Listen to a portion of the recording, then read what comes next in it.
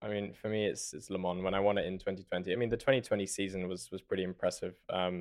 We won the European Le Mans Series, we won the World Endurance Championship, and we won Le Mans. But quite often, if you win Le Mans, you win WEC.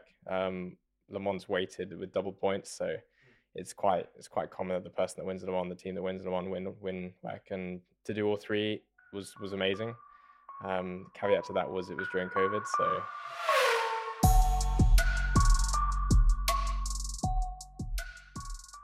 Hey everyone, welcome to another episode of the Track Limits podcast. I'm your host Swish, joined by my co-hosts Effie and Henny. Today we have a really awesome guest, the youngest driver to ever finish in the top 10 at Le Mans, Phil Hanson. Welcome. Yeah. You got the statistic right, because I think Yes. I'm not the youngest driver to win. I'm not the youngest. I think I'm the youngest Brit to win, but yeah, I think they somehow managed to find a statistic that made it sound good. I mean, that's incredible regardless. Seriously, Yeah. not a lot can say that. But I'm super excited. How are you doing though? Off season's been kind of fine. Is this an off season for you? Yeah, pretty much. Obviously, our calendar's sort of similar to most racing calendars, March, April to November. Mm-hmm. Quite often we have winter series, so I'm doing what would normally be a winter series I'm kind of going there tomorrow for the Asian Le Mans series, Right. In Pro-Am. But normally, that's in the past been from December, January through to February.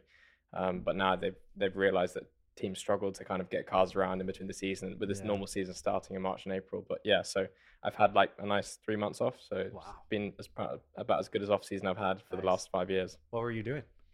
A lot of training, a lot of fitness. It kind of dictates my life. It's a big part of my life. But I also spent lots of time abroad. You know, I went to Austria with my family, and then I took a small fitness camp to Norway recently. So yeah, I've really made the most of it this year.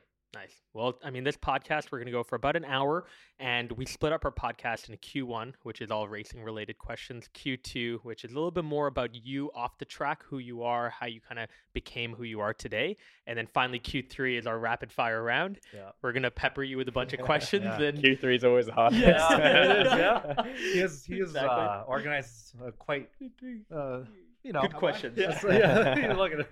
Tough questions. Questions. But are you ready to get into Q1? Yeah, 100%. Perfect. Yeah. So tell us a little bit, and I think you kind of touched on it here with the training side, but what does the day-to-day life for Phil look like? And kind of maybe during the season and off the season as well. Yeah. So in the off season, which kind of just ended, it was pretty much wake up, train. I have a morning session is normally predominantly cardio. I mean, it always is cardio. So it's about an hour long. Mix between interval and just strict steady state stuff. And yeah, so I'll do that typically from between 10 and 11 starting, obviously an hour long, shower, change, then have my first like real meal of the day. I might have like a snack before then, but nothing serious. Then do anything I need to do in the day, like groceries, shopping, emails, whatever, you know, like normal stuff. Netflix will definitely have a role in that part. And then start to get the energy back for my second session, which is like basically just CrossFit. Right. So again, predominantly cardio based, but with a lot more strength exercises. And I try and steer away from hypertrophy, like too much muscle building, because obviously we're trying to stay light, hence all the cardio.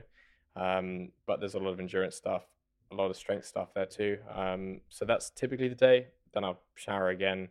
I find myself always showering these days because, I'm working quite hard, so sweating a lot. And then, dinner, I cook all myself. So that's the good thing about the pandemic for me is I actually learned how to cook. Nice. I mean, you're kind of forced to, because also where I live, there was no takeaways. Apart from like the small pubs in the area, started doing takeaways, but by the time I caught on to that, like it was already too late. Right. So I was kind of forced to cook, which was a blessing in disguise, I guess. Cool. That's awesome. And then in terms of up till this point, you know, in about 30 seconds or so, tell us, like, what are you the most proud about? Like, within your career, what were some defining milestones within your career? I mean, for me, it's Le Mans. When I won it in 2020, I mean, the 2020 season was pretty impressive. We won the European Le Mans Series, we won the World Endurance Championship, and we won Le Mans. But quite often, if you win Le Mans, you win WEC.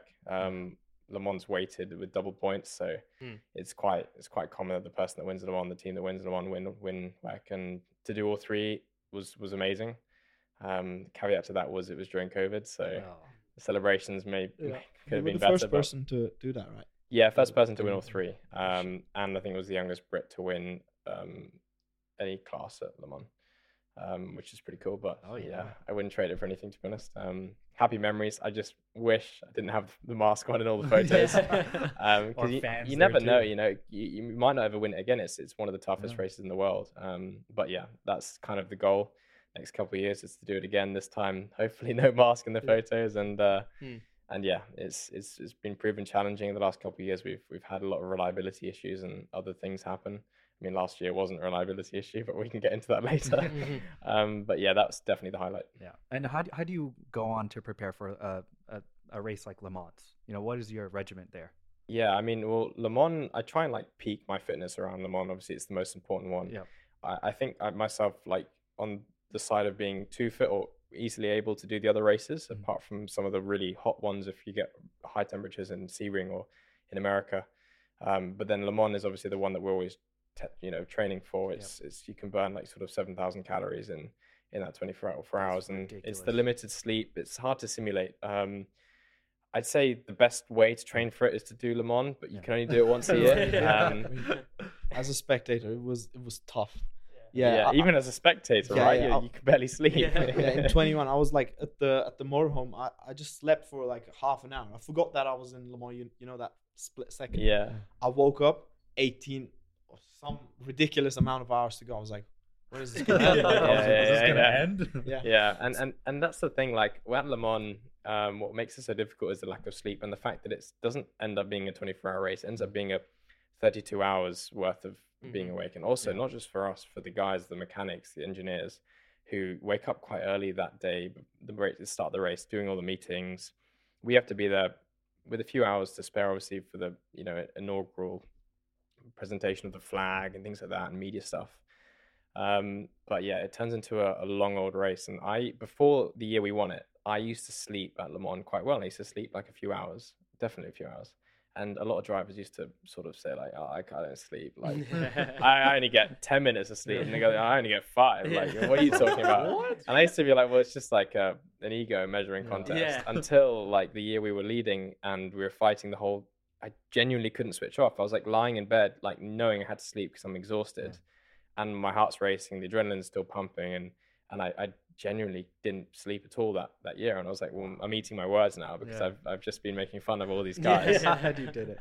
Exactly. And that's the reality. You don't really want to sleep and wake up and then have someone wake you up, for example, and say you've had a mechanical issue, someone's crashed into you, which it happens, and you're more often going to get the heartbreak than you are going to get the success. And I'm a testimony to that because I think I've done it now 6 times and I've won it once, fortunately. But out of the other 6, no podiums. Right. Last year, for example, we were taken out in the first 6 seconds. It was the shortest Le Mans I've ever had. Yeah. And then a very, very, very long Le Mans thereafter, because it was 23 hours, 59 minutes, and 56 seconds of driving around. Honestly, because you see like 3 laps down, you're like, well, if you're really fast, it's like a lap round there is 3.5 minutes. So the leader needs to stop, pull over, have a burger for 11 minutes for us to get that time back. And we actually ended up finishing the top 10. Wow. So it was a tremendous effort for everyone involved. But yeah, how you train for that, how you prepare, Le Mans is the only preparation. I try my best in what I can simulate, cardio side and trying to match heart rate zones that I might be, in a Le Mans physically. But mentally, nothing can prepare you really apart from doing it with the experience. Yeah. Talking about like preparation, do you do sim stuff? I have a sim at home, but I fell into that because of COVID. Everyone playing on iRacing, and I kind of picked it up, and I spent loads of hours in there, and I found myself spending more time on the sim than I was training, and it kind of got in the way of things. And the sim stuff is interesting because a lot of like big name drivers that are super successful in motorsport are also quite successful on the sim racing. But then there's other drivers that are very successful and suck at sim racing, and I'm definitely one of those people that can't jump on a sim. You're not the only one. I'm not very good. We've interviewed so many drivers. They're like, we hate and because I'm so competitive, right? It's like I don't want to do that. If we're going to suck at it, there's no way. And like you stand in front of a screen, and I found it like when I'm not racing, what can I possibly be doing to better myself in the car? And fitness is one of the things I've kind of lent towards. I find it really good for staying like competitive, especially when I'm out the car. It sort of suits my personality because, most of the guys you'll interview are going to be super competitive because we're in this sport. But yeah, also like the mental training and all that sort of stuff, I think it's still pushing me forward in the right direction. And on the sim stuff, I feel like it's a lot of fun.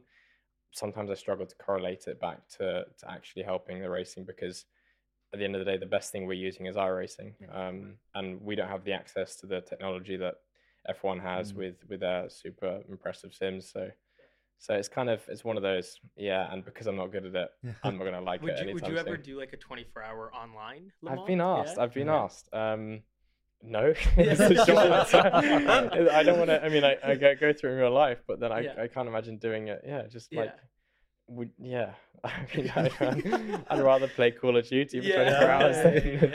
It's like all the horrible parts of Le Mans without any of the rewards. That's kind so of, true. you know what I mean? The possibility of disconnecting. Yeah, imagine, exactly, waking you up, but this time no one's crashed into you, or they could have. But yeah, short answer is no.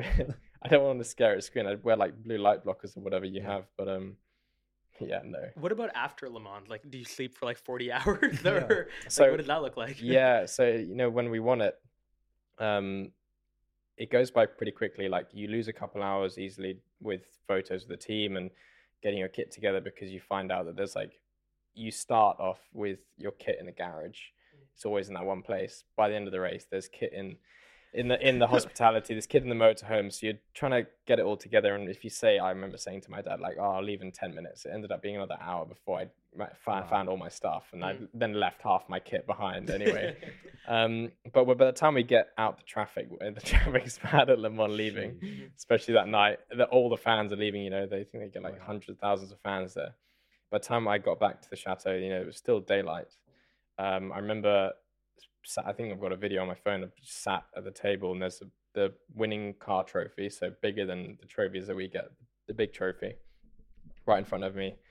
And I think I ordered like all 3 meals that were on there, like, because I could eat what I wanted at that point. And my diet's, I'm quite strict for myself to make sure I don't put on too much weight, but I had whatever I wanted, had a beer, and then I just like, I was out of it. Like, there was no celebrations that night. I went straight to bed, and I think I slept for 12 hours. Wow. I think it's even more like draining when you win, because you have that rush of emotion, and then of course as soon as you come off that, it's pretty rough. And last year too, like, you just kind of come back and kind of collapse. And then I came back to England and saw my friends up until 12 o'clock when everything closes, because it was COVID. But yeah, that's basically it. I saw the BBC interview you did as well. No, I did that. Yeah, that's very cool. Yeah, it was. My friends would like downstairs at home. I think I had friends over basically the whole week then. Like, we would like celebrating like family friends rather than friends. I think. Yeah, and I think it was also delayed that year. It was in September. It was actually my sister's birthday. On the day of? Yeah, she hates me for, because I think both my parents forgot to wish her happy birthday that day. Instead, they were just sending her messages. Did you see what Phil did? But yeah, because it was delayed because they were trying to see if they were able to open up to fans.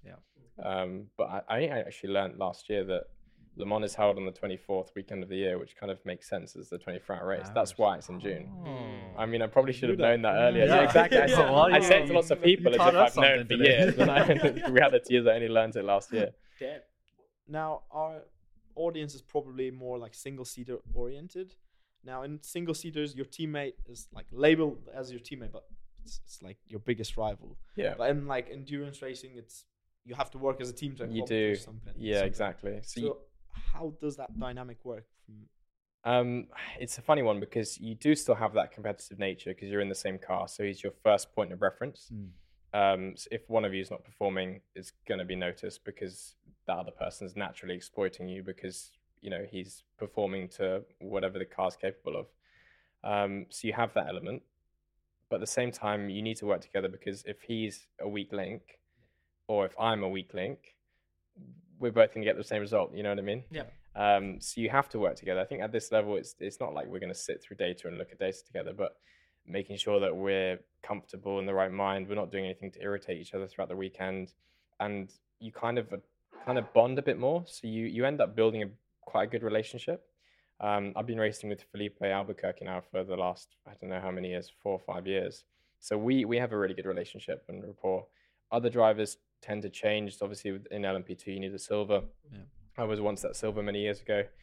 and now the silver's kind of changed, so it's getting used to how to bring on them, work with them a bit, like Felipe did with me when I was younger. Yeah.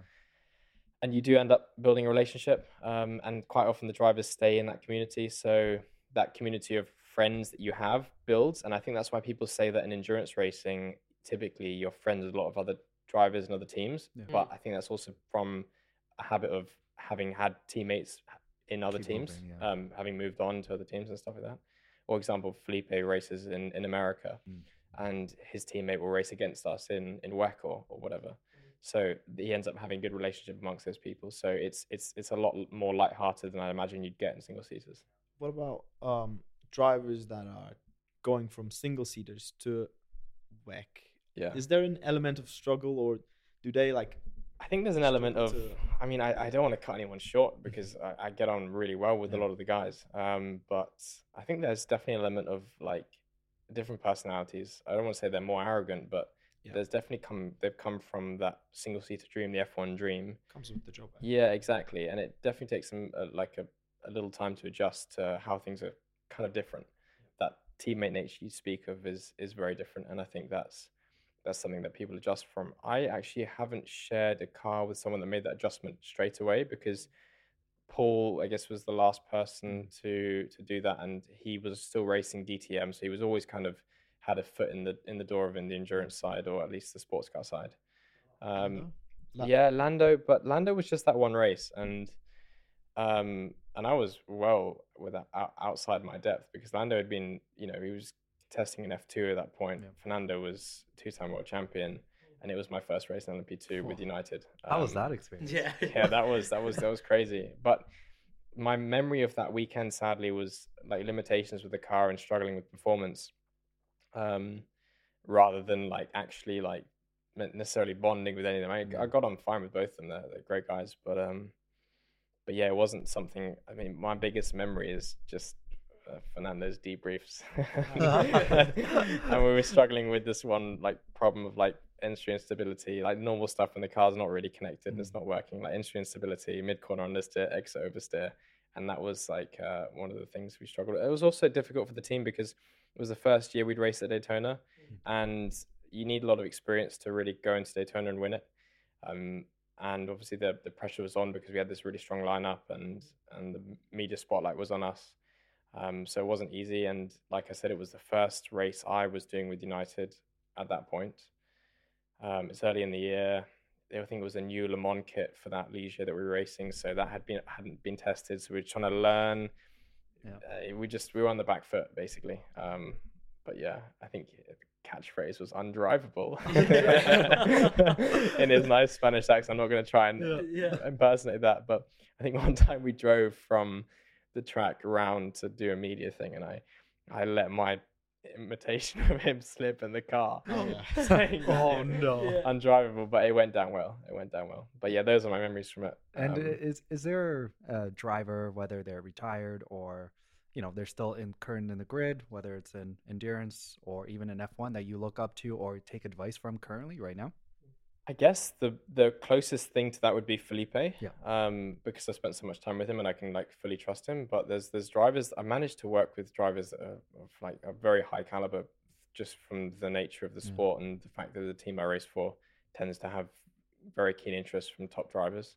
So anyone from like Felipe to Paul to Bruno Senna raced with me for a couple of races, and also raced in the sister car when we did Daytona. So I've actually managed to race with people that a lot of people might have on that list. So I don't necessarily have a list like that. Also, as I find myself now at a similar level, and pushing a lot of these guys, I'd like to think that, it hopefully one day will be me. Mentoring others. Yeah, exactly.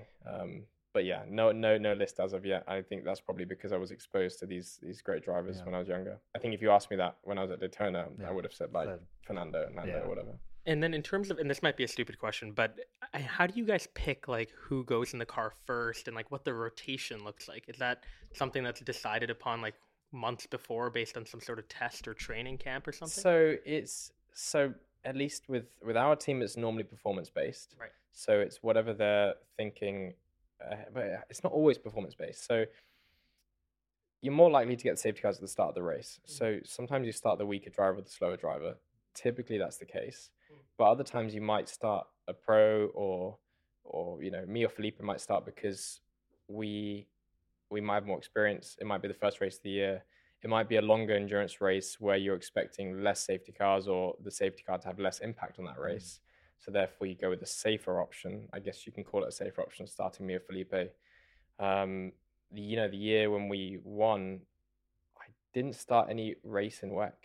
The year we won ELMS, the same year, I started every race in ELMS. So it kind of fluctuates. Last year we had a mix between Felipe and our silver there, Will. He started. And yeah, but anything can go wrong. Like if you look at do you prefer do you prefer starting? Starting's great. Yeah, starting's also great for all the averages and data, because it's like, especially now the cars are so slow, it's like 20 laps clear. Yeah. And normally obviously in endurance racing the traffic has a big impact. Oh, yeah. So starting is great. Starting and finishing, I think the middle stint is normally the heavy lifting and not much reward. But the cool thing about it is now with all the data that we have, you can kind of singularity, like you can basically filter out all the variables and see what you were like lap on lap on lap against people on track at the same time as you, with the same traffic scenarios as you. You can also, the other thing is, if someone's 5 seconds ahead, you could be catching that car at the wrong point every lap. Yeah. Right. He might have a similar story in his car, but sometimes from your point of view, he's getting it much easier and stuff like that. I had this in Fuji actually. Like if I was catching traffic 2 seconds ahead, I would have just cleared them before the third sector, and because I wasn't able to, it meant that I was having to defend throughout the whole third sector, because as soon as you defend one, you have to defend the subsequent 3 or 4, 5 corners. But you have this, it always goes around. You have these stories from everyone. Everyone likes to complain about traffic. Any engineer will be a testament to that. Yeah. Talking about your team, we talked about your team, obviously. Your team co-owner, I should say, is Zach Brown. Obviously, our viewers probably are familiar with him. What's he like on a day-to-day basis? We don't see him that often. It's actually surprising how many races he does come to, as well as doing some historic stuff. I know of with the team. He races in Laguna or wherever the other historic events are. I'm not that familiar with it, so. But yeah, really nice guy. Works well with Richard. Richard Dean's the other co-owner. Richard's much more hands-on with the team. So I see much more of Richard than I do of Zach. But yeah, super, super nice guy. Very, very charismatic. Like you get the same personality that you do kind of across the F1, but I guess it's that little bit pressure released, off him when he comes to sort of our races, because he's there as like a co-owner and he's less like managerially involved. So he's kind of enjoying it, but the guy works pretty hard. Like he's always got meetings, he's always on his phone. I think anyone at this level, even Richard, they're flat out with meetings. And so even when he's at the track, we might not see him very often. He might not be in the garage for FP1, FP2, FP3. He might not even be in the garage for most of the race, just because he's got tons of business calls.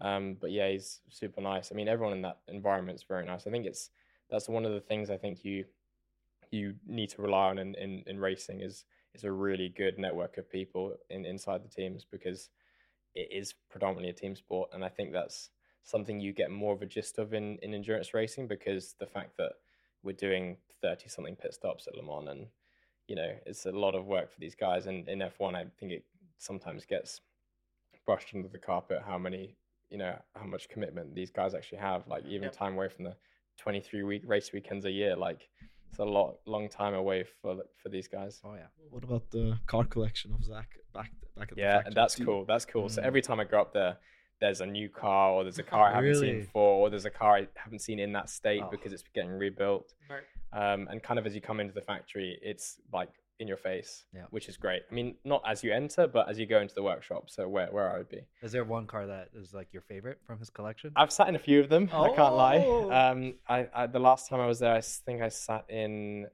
I'm gonna get it wrong. I think it was Mika Häkkinen's McLaren. No way. He's got obviously Senna's Marlboro. Yeah. I think it might even be the Monaco race winning. I'm not 100% sure, so don't hold me to that. Yeah. But that's the car. Iconic. That is the F1 car that everyone knows, right? Yeah.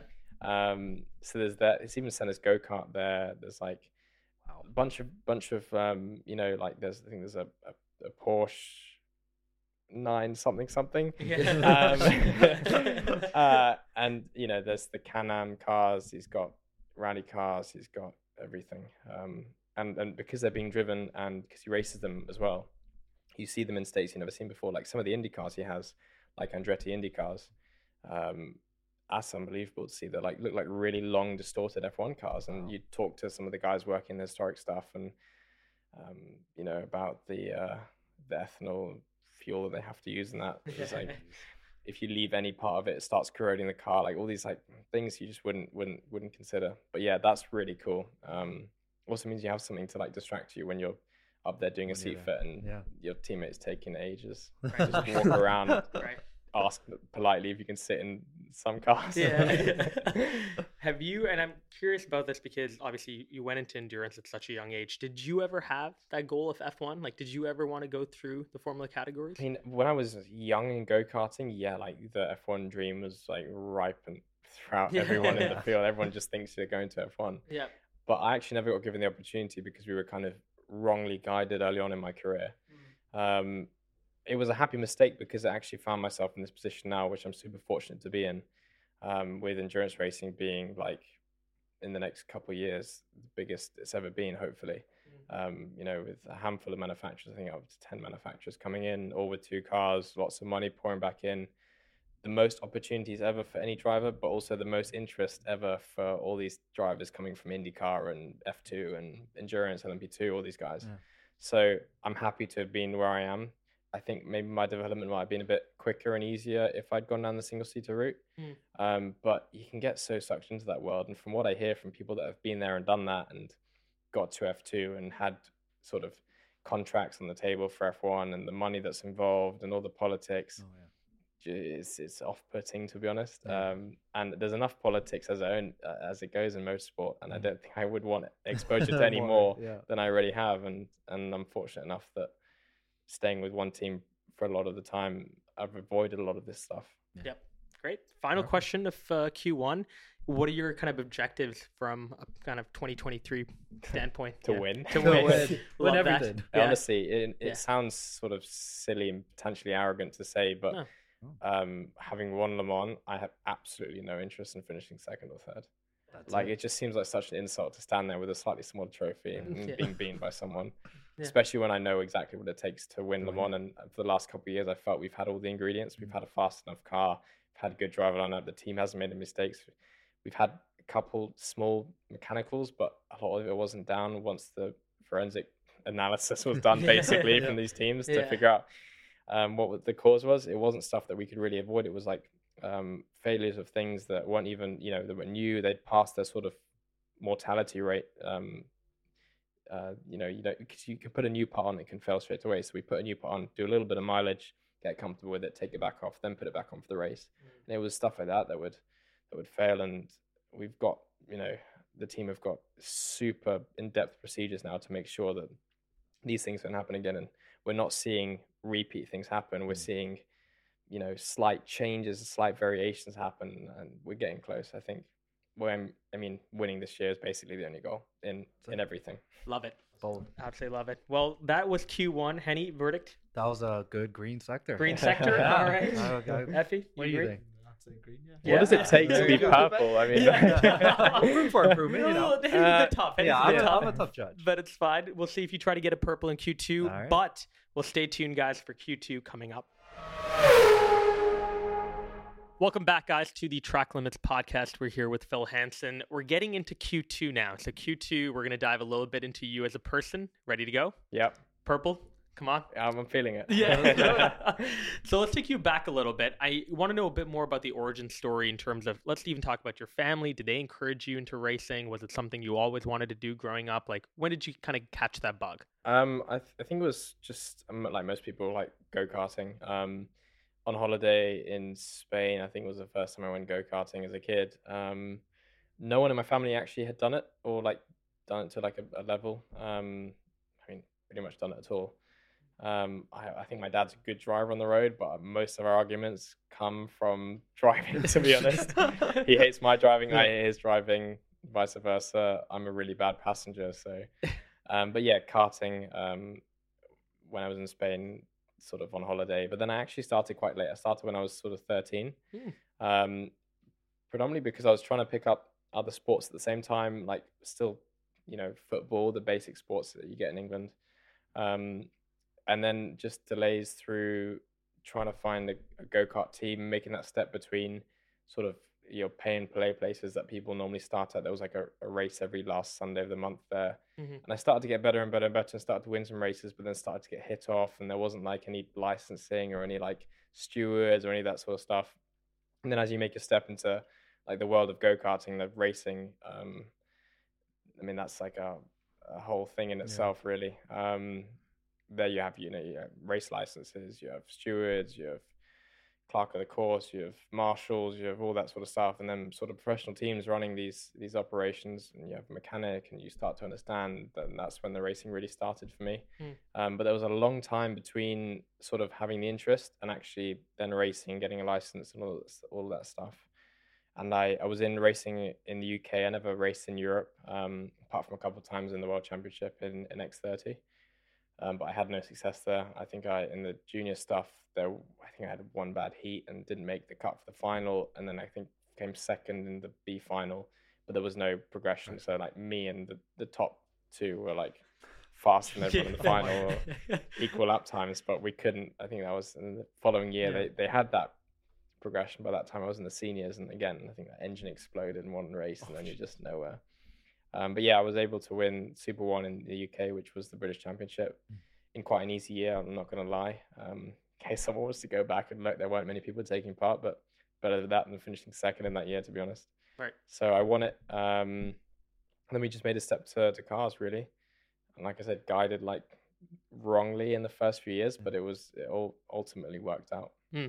And then in terms of, traveling, I'm guessing that's a big part of your life, obviously. Yeah. How do you deal with that? Like, I just started traveling like solo when I was young, when I was sort of 16, because I started car racing at the right age. I mean, now it's getting even younger, but at that point, very young, like 16, 17, traveling on my own, traveling with the team. I was it matured me a lot, to be honest, especially the go-karting.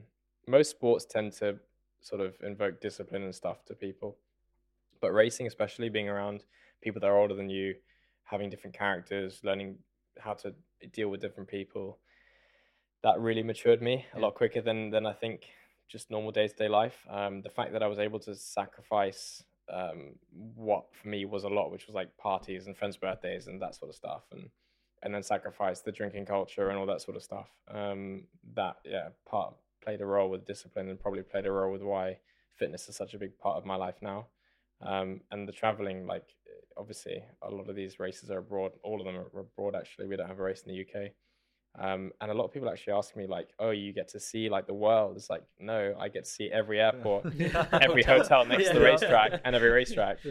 Apart from when we race in Japan, because of the time difference, it's a 14-hour flight. You're not often going to go to Japan. We don't test in Japan. I normally make a trip of that because I find Tokyo pretty sick. And I mean, if you're out there, I try and extend for a couple of days, and sometimes I come back the other way around the globe. My sister lives in LA, so I can go that way around. I have an excuse at least, because I can't really say to like, my family or friends, I'm like, I'm going to go to LA. They were like, what for? Like, you're meant to be preparing for a race. Like, just to see my sister. I mean, we usually ask this question to a lot of the drivers, saying, what is your work-life balance? But most of them are like, we don't have one because we're racing all year long. What does that look like to you, and how do you mentally prepare when you are during the season or off season? Well, I mean, even during the season, like this year I have 4 races, 4 weeks in a row, which is quite a lot. But then I also have races, 2 weeks off, a summer break, which is like nearly a month long.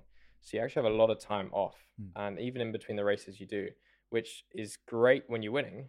It's really bad when you're losing, because you have that week just to think about what your performance is. There's no hiding, like I said with the data earlier.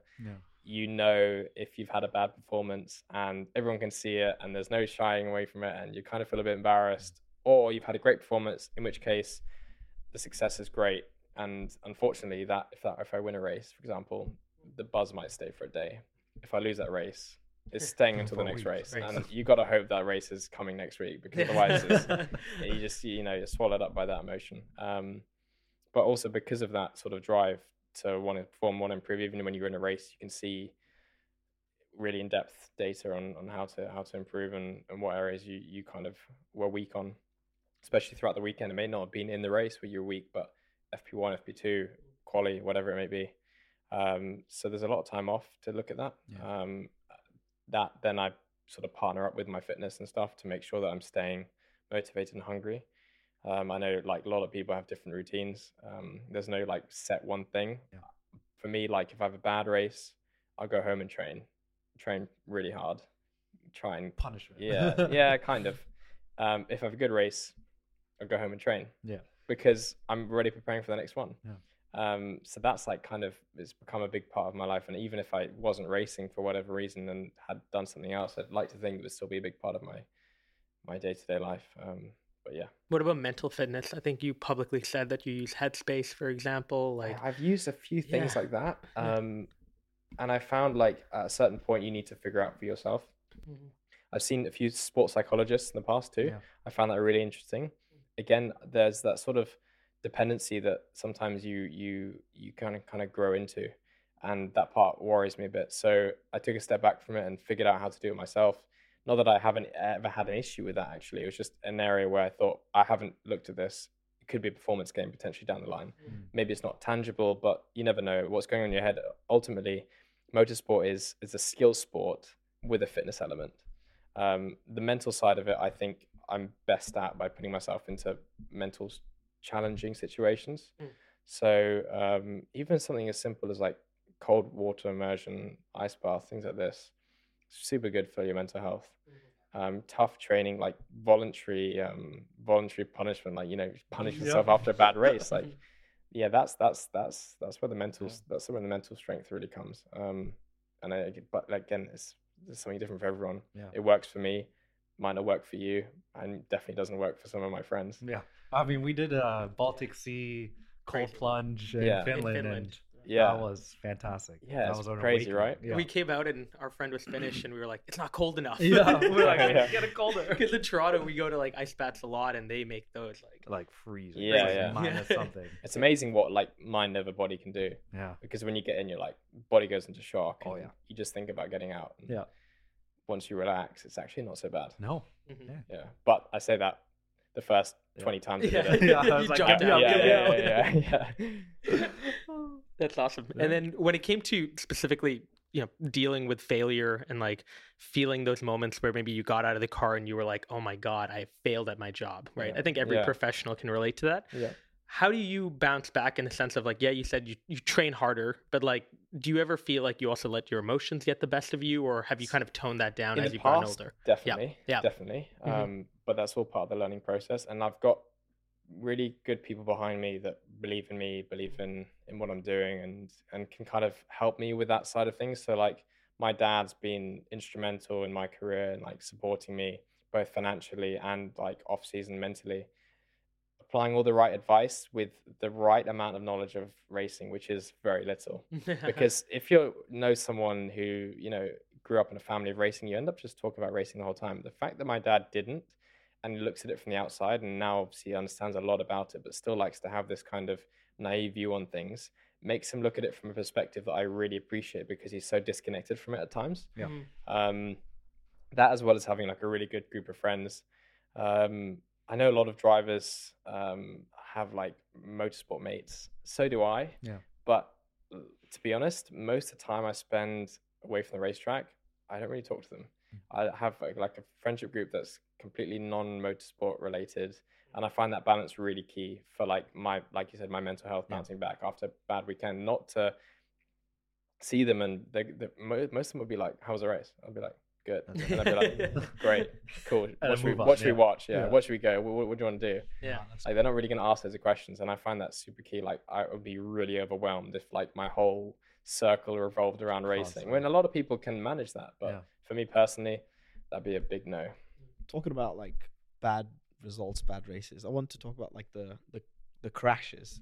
So I have a funny story of me. This is a weird segue, but I have a funny story of me just falling out from a boat, and even though it's like a few seconds, it felt like a few minutes. Yeah, So does it also feel like that? definitely. Like, what goes through? Goes your into mind? slow motion. Yeah. That's definitely like I haven't had touch wood. I haven't actually had that many big crashes, but when it does happen, it either feels really fast or really slow. Wow. I think the moment they're like, oh, I can't really swear, but Oh no, you No, can. you I can. can. Go Like, on, oh yeah. fuck moment. Yeah. You know what I mean? That's like that's like a long kind of like you just feel your body clenching up and Yeah. like you're waiting for the impact. But then once you hit whatever, it all then happens really fast. At least that was my experience. I wrote a car off in Thailand. It's probably the furthest place to write a car off on a test day once in 2017, I think. And yeah, just that corner's flat. Sure, okay. Didn't prepare the corner enough. Ran wide, loads of runoff. I was like, just stay flat and come back on the track. So I did that. As I came back on, I bottomed, and I lost the car coming back on the track flat out. Yeah. I just like skipped and just the car basically snapped on me. And then when it gripped up, I was now facing like the inside of the track, which never has like tires. Oh no. And like I was fine, the car was destroyed, but but luckily it was the perfect way to go, and it was like front left, rear left, and just spun around and just destroyed all the corners. The most expensive way to crash, but the best way to crash because you're just losing energy. But in that moment, with my like arms crossed, like locked up, now looking left, and I was meant to be looking right, like the track's going that way, but now the car's this way. That moment was like slow motion because I'm like this. You're bracing but it. then as soon as I made contact with the wall, it all It sped was up. over. Yeah. There's like a viral clip I think going on right now. I forgot which motorsport it is, but there's like two drivers in the front and they get off the road and crash, but they're having like a full-on conversation. You see the rally, the rally Yeah, clip. the rally. Yeah. Full on, and they're Yeah. just casual. They're like, "Oh man, we missed that Yeah. corner." Yeah. Well, indeed you did. Yeah. I think there's also like a rally clip of like an Indian rally. Oh, like, that Giro. is so Yeah. funny. It's like I can't remember his It name, like was Benji Johnny, or something. You're, Yeah. you're not turning You know exactly. right. Yeah. Guys just You're missing going all the left. corners. Like Yeah. And is there like another position if you were in a racing team, like, but besides being a driver, is there another position you think you do well at? to be honest, I never really thought about it. Right. It makes me anxious to think Yeah, about to think it, to be about honest. it. I'm not sure because also like I see what the team have to put up with, and I just think it's I mean I try and be as easy as I can, but I'm not a princess anyway. But there's so many issues. Even like working with the organizers sometimes can be very difficult. Yeah, all of that doesn't appeal to me because I see the worst of it all the time. Yeah, I've got full respect for people that can do things that I can hand on heart say I don't have the qualities and the skill level to do, whether that's engineering and the super smart guys there, or people that are incredibly patient on the managerial side that can work with these issues that seem so binarily obvious, and they're having to deal with people that just won't see it in the same light. Maybe driver management's the only thing you can kind of get to, but I mean, what am I going to talk about? Like, do you think 2020 Le Mans you winning was your I made it moment, or are you still waiting for it? No, I don't think it was. I think there's been a few like I've made it moments, but there've been small successes, not always when we've won. Times when I've really performed well have been when we haven't won. There've been super strong races of mine that I've thought like, yeah, that's a good performance. Like today you did well, but sometimes it doesn't always result to victory. I'm still waiting for that, and I think the last couple of years I've hoped for that. But we haven't managed to tie up not this last season, the 2021 season. We were leading before Le Mans. I was performing great. The car was great. Everything was fine. We had an issue at Le Mans, off points. Didn't really recover through the rest of the season with points. Was still in the hunt for it, but we weren't strong enough in the last 2 rounds, and we just ended up finishing 4th, I think. Had that have gone differently, that might have been that year. Last year, we had everything that could have possibly went wrong in that year. I made mistakes. My teammate made mistakes. we had a slow car at some races. We had a reliability issue at some races. We got hit off in some races. And normally that happens once. We had all of that. Yeah. I think we finished like 7th or 11th or something. Yeah. As soon as as soon as you're far enough down, I was like, I don't really know Don't what really happened. care. Yeah. But at a certain point, we were like looking at the data and we're like, we've led nearly all the laps, most of the laps this year. Because a lot of the times when we'd have these horrible results, we were leading half or more of the race. So again, like really strong performances, but if you're just looking at the results table, they weren't there. So big push this year, I think. We're gonna manifest it for you. Yeah, hopefully. What about any rituals? Oh, you know what? I had some really weird ones. That's Like, good. are you talking like pre-race rituals or like Just any, I know like some drivers only jump in the car from like a side. superstitions? Yeah. Yeah. Yeah. I had like a bunch of weird ones. Really? But like things that didn't make sense. Okay. It's embarrassing for me to say. Let's hear it. Like Yeah. I wouldn't want to refuel my car before the race. So I would sometimes turn up to the race. I wouldn't really tell anyone this. I wouldn't even tell my teammates this, who were like relying on me as a journey into the car. In the hire car, I wouldn't refuel it. We'd like turn up and like nearly run out of fuel. And we actually ran out of fuel at Le Mans, and we had to fill up the hire car with race fuel to get back because I didn't want to fuel it. I don't know why. In my mind, if I fuel it, we're going to finish second or third or worse. Oh my god. And then obviously it doesn't make any sense. And I don't know why I convinced myself of this. And I'm not normally that superstitious. And then obviously I was like, well, I think we're going to win this weekend. And I was like, I'll just refuel it and see what happens. And then we did. We won. This was like a couple of years ago. And we won the last round of ELMS. And we were really strong all weekend. And I was like, well, that's the superstition. It was so silly. Like, who would think that? And so basically since then, any superstition I had, I've gone out my way to break, wait on a good result, because there were some really weird ones. Like, I mean, that's like just illogical, right? But like getting in the car, I always jump getting in the car. I want to do something just like get my heart beating. I worry about just like some people worry about adrenaline dumps, like when your adrenaline's too high and you dump in the car. I worry about not getting my adrenaline up enough. There yet. So I always jump before getting in the car. I don't know why I do it. Just like jumping. Sometimes I forget. Just jump like as hard as I can. Few jumps until I feel good. But what like that happens, not as a form of warming up because I've already done that. But like just before I get in the car, so helmet, hands device, seat insert, whatever, gloves on. Always makes for a cool photo if the cameraman sees it because I'm just in the air and everyone else is still on the ground. But yeah, that's something I guess I would do, but not religiously because trying to get a grip after that whole fueling incident. I remember seeing that like on your stories, like you pulled the whole like the rental car into the paddock. I think it was the year I was there. I was like, how we had to drive it like down to the paddock and like right up to the garage. Luckily we were in one of the first garages, so we had our own entrance. And we just like stopped it, and luckily we called the guys, and there were some guys still there, and it didn't explode on the way home, so it was good. And what do you feel like you're as competitive about outside of racing? Like, is there anything that everything? Chess? I mean, I find like I'm quietly competitive. Okay. But like my friends that know me really well can like tell. Yeah. Like I'm just competitive about the really silly things. Cool. Call of Duty. Is it cool though, or is it really not? Cool. I mean, like I like that. Yeah, I think everyone has that. Yeah, like. But also I'm realistic. Like if it's something I'm bad at, I'll be humbled by it. If I'm seeing improvement, great. If I'm not seeing improvement and my ego's hurting, there's a point where I'm quitting, right? What about backgammon? Backgammon, I'm competitive. Any like game like that, but I'm not gonna cry about it if I lose. But I'm just gonna keep a mental note that I lost, and then if I beat you in three other occasions, I'll just be like, okay, it doesn't matter. I've lost this one time because ultimately this year I've come out stronger. But I'm not going to tell you that, right? Because I don't want to seem like a complete psychopath. Diary. I love that. Or like Sudoku, Sudoku. Sometimes I do it as pass the time. And I was I was really embarrassed playing with my friend's sister. And we were meant to be doing it together, and I hadn't realized we were meant to be doing it together. I was like, "Well, don't help." She's like, "What?" I was like, "Well, how do you then know how quickly I've done it? If you help, it's unfair." And she was like, "Oh, like you want it as a competition?" I was like, "Well, how else are we gonna do this?" So there's that. I love that. And what are some of your kind of hobbies outside of work? Like, what do you genuinely do if it's not racing? Like, tennis or another sport or Yeah, hiking? like in this off season, like Yeah.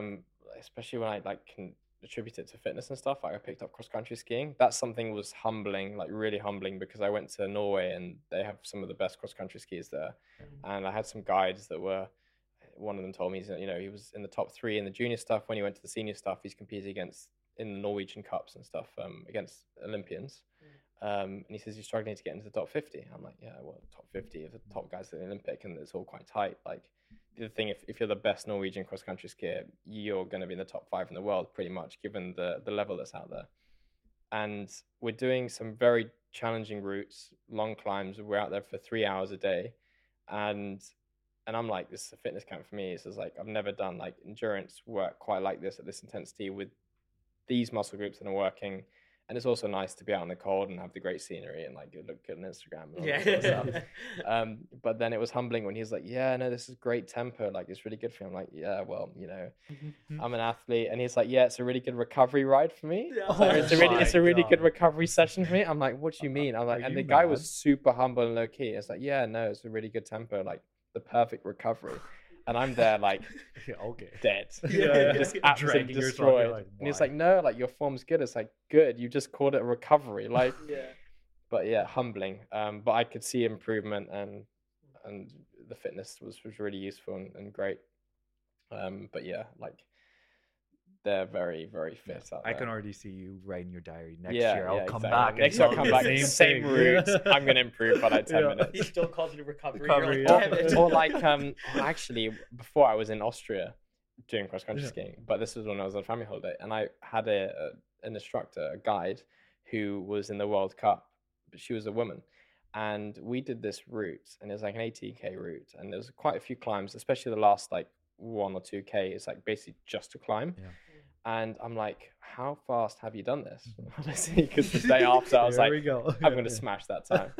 And she's like super efficient, actually quite short, which is like kind of rare for cross-country ski. But like when she glides, like she's like so efficient. I'm there like taking an extra step every 3 steps just because and she's like 1 hour, 18 minutes.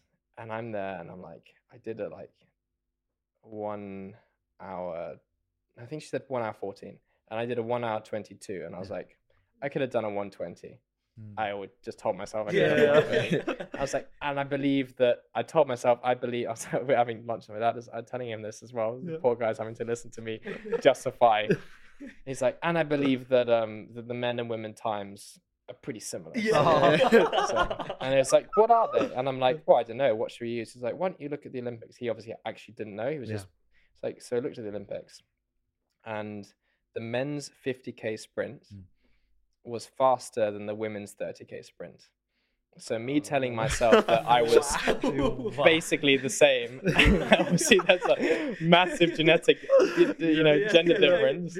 So I should have been way quicker. If it was a guy, like again, recovery pace. Recovery pace, man. Yeah. Humbling. Well, I love that. I think that wraps up Q2. Henny, verdict here? Okay, what should we give? Recovery case? Give him the purple. Purple? Yeah, purple. Thanks. There we go. There we go. I'll send you my invoice. Yeah, please do. All right, well, stay tuned. We're coming back for the rapid fire round. Welcome back to the Track Limits podcast. We are now getting into Q3, the rapid fire round. Woo. Very much looking forward to this. We'll see if we can get another purple here. Yeah, you got to end it up with a purple. Yeah, you got to, right? Yeah. All right, here we go. First question, Phil. If you had to choose one track to race on forever, which one would it be? Spa.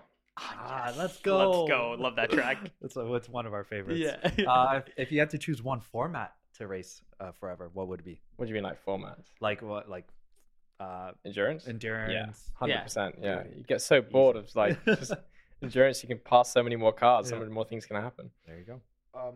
Where would you want to race if you had the other racetrack somewhere? So as well as Spa, so adding on to it, or you mean like on the calendar? Yeah. Ooh. Not like an existing one, like just like a build a racetrack somewhere. Add somewhere. I don't know. Somewhere in Scandinavia or somewhere like that, somewhere cold. I feel like we don't race in many cold locations. No, not at all. You're gonna need your phone for this one. Okay, my phone's over there actually. Oh no. All right, Could we grab it quickly? Yeah. It's behind you. Yeah, sorry about that. No worries. There we are. Cameo. What do I need for it? Who was the last person you texted? My girl mate, Hilal. Lovely. Shout out. Yeah. All right, I'm about to show you a photo. Yeah. This is you guys winning last year. What was going through your mind? Or not last year, sorry, 2020. Yeah. There you are. You guys on the podium. Honestly, the mask situation that point. Yeah. No. You know what actually was going through my mind? Yeah. I'm holding my trophy up with two hands. My teammates are holding it with one hand. It's light enough to hold up with one hand. The photo is going to look weird. Yeah. That was going through my mind. I swear to God. And then, you know what they did? I went to one hand. They went to two. Oh. And it's Come funny. on. Genuinely, that's what was going through my head. And then it was Zach going, there's only 3 bottles up here, motherfucker. That one's mine. Yeah, and then there's another photo later on of 3 of us, 3 massive like double magnum champagne bottles, and him just in the corner. Like we're so Yeah. putting that on. I love yeah, that. definitely. What regulation change would you add? Bring it back to 2020 when it was way faster. Honestly, we're like 5 seconds slower. Wow. Yeah, no one wants that. Honestly, I mean, I understand why I'm behind the changes for hypercar, but I don't want to be going slower. Fair enough. Which driver would you trust to drive you around a track blindfolded? Like they're blindfolded. I mean, Felipe. Okay. But we nearly die every time we go to the track. Like, the guy's a lunatic. We nearly rolled once in a hire car lap at Barcelona. He thought he could take the sausages, like the big the ones. Yeah, like the Porsche Cup do, and the car nearly rolled over. But its instinct wasn't to correct it. His instinct was to hold it on 2 wheels for a bit longer. I was like, what are you doing? I mean, it would happen all very fast, but yeah, him. Although it sounds a bit backward. Yeah. The greatest driver of all time. I think there's a great in every generation. I don't want to say there's one because everyone gets beaten at some point. Yeah. Senna to Schumacher to whoever, Alonso was the great, and then Hamilton came in, and Max came in. So there's a great in every generation. Yeah. Your daily car. Range Rover. Yeah. What's the most overasked question you get? Then what? Like in motorsport, the most annoying one I get is when people are like, "You're a racing driver." I'm like, "Yeah," and then like F1, and I go, "No," and I go, "This is gonna be a long conversation." Yeah. And then I go like, "This, this a long thing called Le Mans, 24 hours." And if they haven't had Le Mans, it's like a game over. Yeah. And then like, there's 3 drivers like, "Oh, I've had like you guys all drive the car at the same time." I was like, "No, like we don't just have 3 pass the steering wheel across." Yeah. I've had that one quite a few times, and Yeah. it's like crazy to me. Thank God for Ford versus Ferrari, though. Yeah, so literally, Yeah. it's racing driver, F1, no. Have you heard of Le Mans? Yeah. No. Have you watched Ford vs. Ferrari? No. Don't worry about it. Don't worry about it. Leave it. Yeah. Next topic. Would you rather DNF on race day or not make it out of the garage during qualifying? Not make it out of the cars qualifying. You can win from last. It's even better. Yeah. What one piece of racing memorabilia you would like to own, or you currently own, maybe? Maybe one. I know like racing drivers keep a lot of their race cars. Like if I win Le Mans outright, one day hopefully keeping that car. But the problem is, it's 2 other drivers, right? And the team. Yeah. Don't know how that one's gonna play out. And hopefully, if it ever happens, like that would be the coolest. Cool. First celebrity crush. Who would it be? It'd probably be like some Disney star when I was watching like Nickelodeon or something like that. I want to say like, what's her name? Like, I can't think of who it is. I can't think of the name now. The girl from iCarly. Oh, Do you know? something Musgrove? Yeah, something like that. Yeah. The one that's also in School of Rock. Isn't it the same girl? Yeah, you know. Yeah. Say it. No, I don't think. Is it Carly? Was it Carly, two main right? characters? Yeah. Was it 2 main characters? It's a really short girl that dated Andre Drummond. Oh, I can't remember. Don't like her.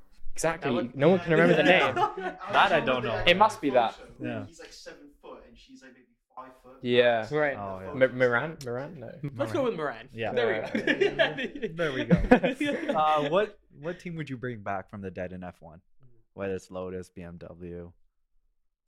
You know what? Actually, like Toyota. Nice. Because it feels like not Toyota. Yeah. Honda. Because every time they go in, Yeah. they pull out just before they're gonna win something. Yeah. Honda deserve to come back and actually gain the glory. Like they Yeah. pulled out after 1 year of the success of Red Bull, and they just had another year they could have easily got. I mean, they're coming Well, back now they are back Yeah. 2026. But them probably. Yeah. You get into F1 as a driver. Which team would you like to drive in? Ferrari. I think that's the GOAT team, right? Cool. Out of the current grid, who would you want as your teammate in F1? Someone I was confident of beating. Yeah. To be honest. But like just pure. I mean, I'd love to have Max as a teammate or Lewis, one of the greats, to see what they're doing. Yeah. Who would you not want as a teammate? Someone really slow, actually. Yeah, because I feel like you're not really progressing at that point if you're held back. As a team, you need two strong cars. Yeah. I don't want to name any names. Yeah. We're trying to get you the deeds. Most embarrassing moment you had in a race weekend? I've got a good one. I did the Michelin Le Mans Cup Series, and that time it was just GTs before they had LMP3s, and it was supporting the ELMS calendar. And there was a race in Red Bull Ring, and there's a photo. You guys might be able to find it and pull it up. I don't know how you. And the team was really bad, and the safety car just came in. We're on a safety car. Safety car just came in. The top 3 came in, or 4, I think it was 5th. And I was like, well, great. I'm cycling to the lead. Just stay out. Everyone came in. Oh no. The accident was at T1. And I kind of hesitated, and I looked behind me, and the guy was also hesitating. So I just continued. So there's a photo of me just driving down the track on my own with all the cars in the pit lane, and I just driving there at safety car speed, shit, I'm gonna get in trouble for this. And then I just kind of came round, and they came out the pits, and I just sped up and slotted back into my spot, and was like, I hope no one realized. Got called up to the stewards. Luckily, the call had come late to the teams, so we didn't get too much of a bollocking. But also, the engineer just didn't say anything. I was kind of left to figure it out. I mean, in hindsight, people are coming in, going with them, but I was like, no, I'm going to go to the lead. What are you talking about? You guys all want to pit? It's way before the pit window. Yeah. But yeah, that was pretty embarrassing. If you could have one superpower, what would it be? I used to be obsessed with the idea of flying, but reading someone's mind, I feel like it's way better. Yep. If not racing, what do you think you'd be doing? Something in sport, to be honest. If it was something not as an athlete or competing, something in sports science maybe, because I find that quite interesting. But ideally, working somewhere in the sports industry. What celebrity would be a good fit for racing? Oh, I'd imagine some of the celebrities that already race, kind of. I would talk historically the celebrities that were great, sort of Paul Newman, Steve McQueen. I'd actually want to share the car with him. I want to meet those guys, Cool. And share a prediction for the F1 season coming up. Who do you think is going to win the constructors and drivers in your opinion? I think it's going to be Red Bull dominated, to be honest. I think it'd be someone else to say otherwise. I think the interesting thing will be Mercedes versus Ferrari maybe for second. It seems a shame that one car's going to dominate, but I don't know if it's bad for me to say, but I'm glad it's not going to be Mercedes. You got Mercedes out. I'm not a fan. No, but it's good for the sport to have someone else. But yeah, I think it's going to be difficult for anyone to beat Red Bull. Perfect. So last question. You're writing an autobiography on yourself. Which one resonates with you the most? The daredevil, the dream catcher, the free spirit, the hardest worker, and I'm going to add a last one, the competitor. Oh, the competitor probably. The competitor or the hardest worker. Yeah. The others just don't really sum me up. Amazing. Well, thanks so much, Phil, for coming on. We always end with a simple question to our guest. Not really simple, but in 30 seconds, how do you want to be remembered? What sort of legacy do you want to leave behind? Oh, I don't know. I mean, ideally the best. I'm young. I've still got a few years in me. Hopefully quite a few. A lot more. Exactly. Winning Le Mans outright a few times, hopefully. Nice. As a world champion, but then ultimately, as a person, just a nice guy, hard worker, fitness, better at cross country skiing than I am now, for sure. Maybe not super competitive because I think it can get quite annoying, but yeah, ultimately a roundup of those things. First things first, I want to be remembered for winning and doing it a few times. Perfect. Hopefully. And if people want to follow along with the journey this year, where can they follow you on? Honestly, the only thing you can follow me on really is my Instagram, Phil Hanson Racing. Perfect. I definitely could be better on Instagram, but the content looks good. It's always photos are nice. There you go. Amazing, guys. Go and give Phil a follow. We'll put the description in the show notes as well. If you guys have tuned in thus far, thanks so much for watching. Feel free to drop a review here. Check out the other episodes on tracklimitspod.com and give us a follow on social media. We'll see you in the next episode.